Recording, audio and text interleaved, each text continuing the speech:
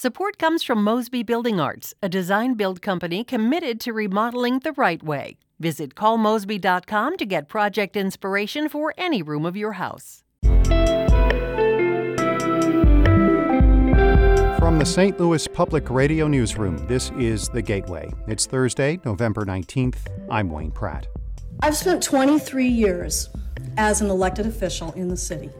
Serving as mayor during these past 4 years has been far and away the biggest honor of my life.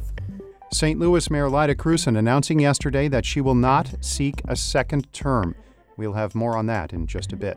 Also today, a new state law allows families in Missouri to set up cameras in the rooms of nursing home residents, but some are having trouble installing the technology. In the beginning, it was like, well, we have to check with our corporate office. Okay, well, we're still checking with our corporate office. Now we have to check with the state, and stall after stall after stall. St. Louis Public Radio's Shayla Farzan will tell us about nursing home cameras in Missouri. St. Louis Mayor Lyda Krewson is not seeking re-election. She is retiring from public office.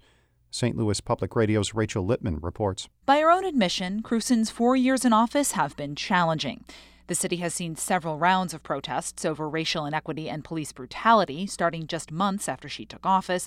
Homicides in 2020 are approaching record levels, and the coronavirus pandemic punched a large hole in the city's budget. But Krewson remains optimistic. The momentum that we had before COVID is not gone. It is providing jobs today, and it will provide more jobs in the future. And a new mayor will lead us forward. Krewson, 68, spent 20 years as the 28th Ward Alderwoman before being elected mayor in 2017. She was also the chief financial officer for a local architecture and design firm. I'm Rachel Lippman, St. Louis Public Radio. And Rachel will have more on Krewson's time as mayor today on St. Louis on the Air. That begins at noon on St. Louis Public Radio. COVID-19 is now the third leading cause of death in Illinois. Governor J.B. Pritzker says scientific models project that by the middle of winter, the average number of deaths reported daily could reach levels 4 or 5 times higher than the peak of pandemic deaths in the spring.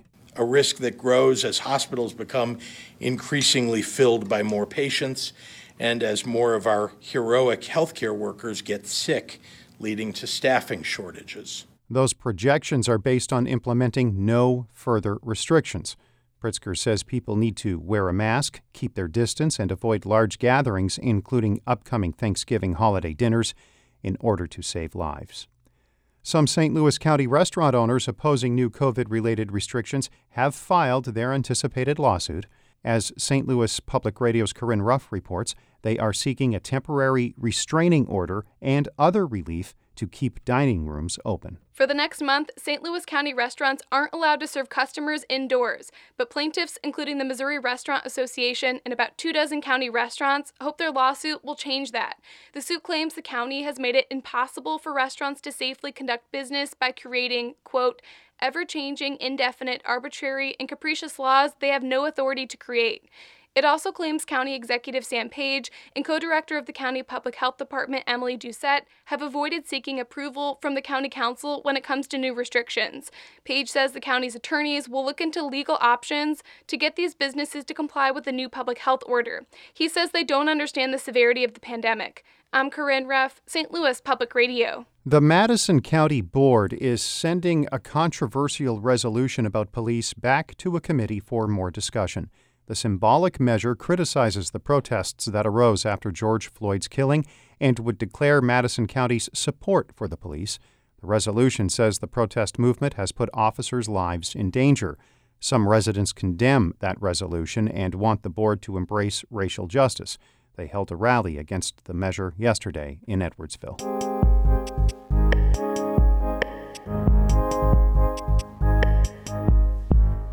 It's been more than 2 months since Missouri's electronic monitoring law went into effect. It allows families to set up cameras in nursing home residents' rooms. But as St. Louis Public Radio's Shayla Farzan reports, some have run into unexpected challenges while trying to install the technology. Lyda Krewson used to visit her 73-year-old mom at Life Care Center of St. Louis about 3 times a week.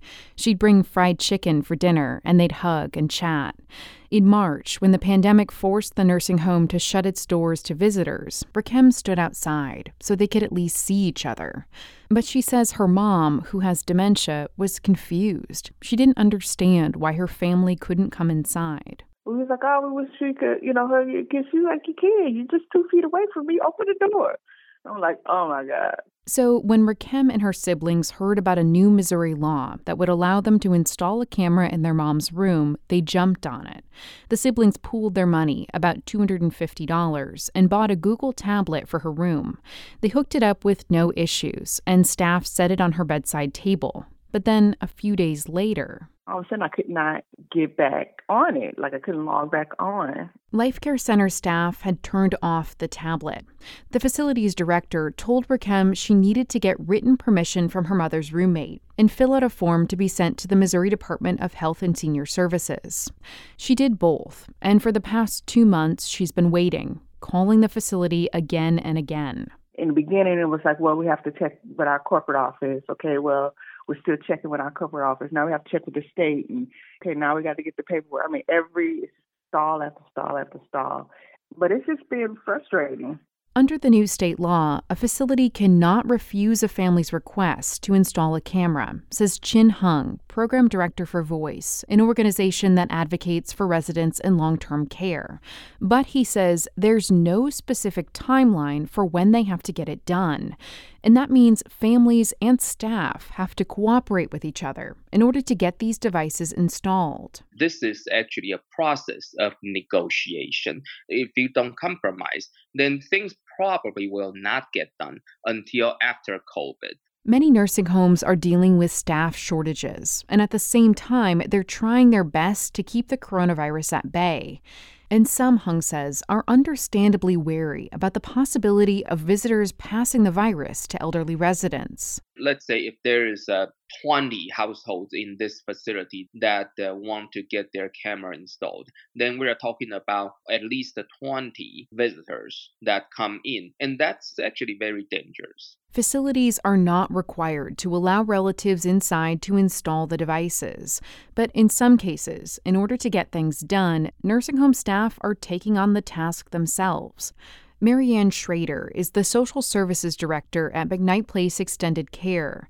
The St. Louis County nursing home is still closed to visitors, so Schrader installed a camera herself in a resident's room, while his family stood outside the window and told her where to place it.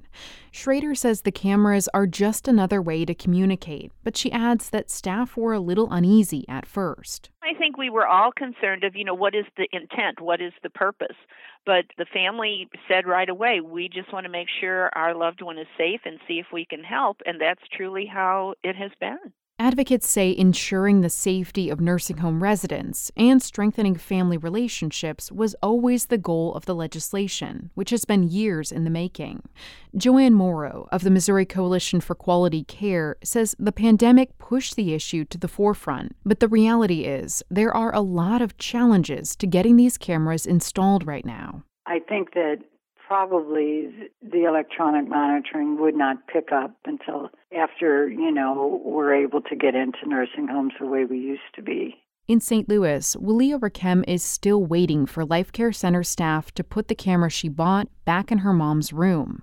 She believes staff there are taking good care of her mom, but she knows that her dementia is getting worse, that she's slipping away every day. I just want to make sure she remembers us, I don't want her to get lost.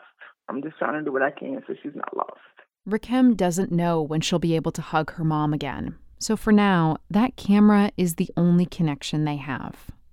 I'm Shayla Farzan, St. Louis Public Radio. Our Maria Altman edited that report. Shula Newman is the executive editor of St. Louis Public Radio, music by Ryan McNeely of Adult Fur. I'm Wayne Pratt. From the St. Louis Public Radio newsroom, this has been The Gateway.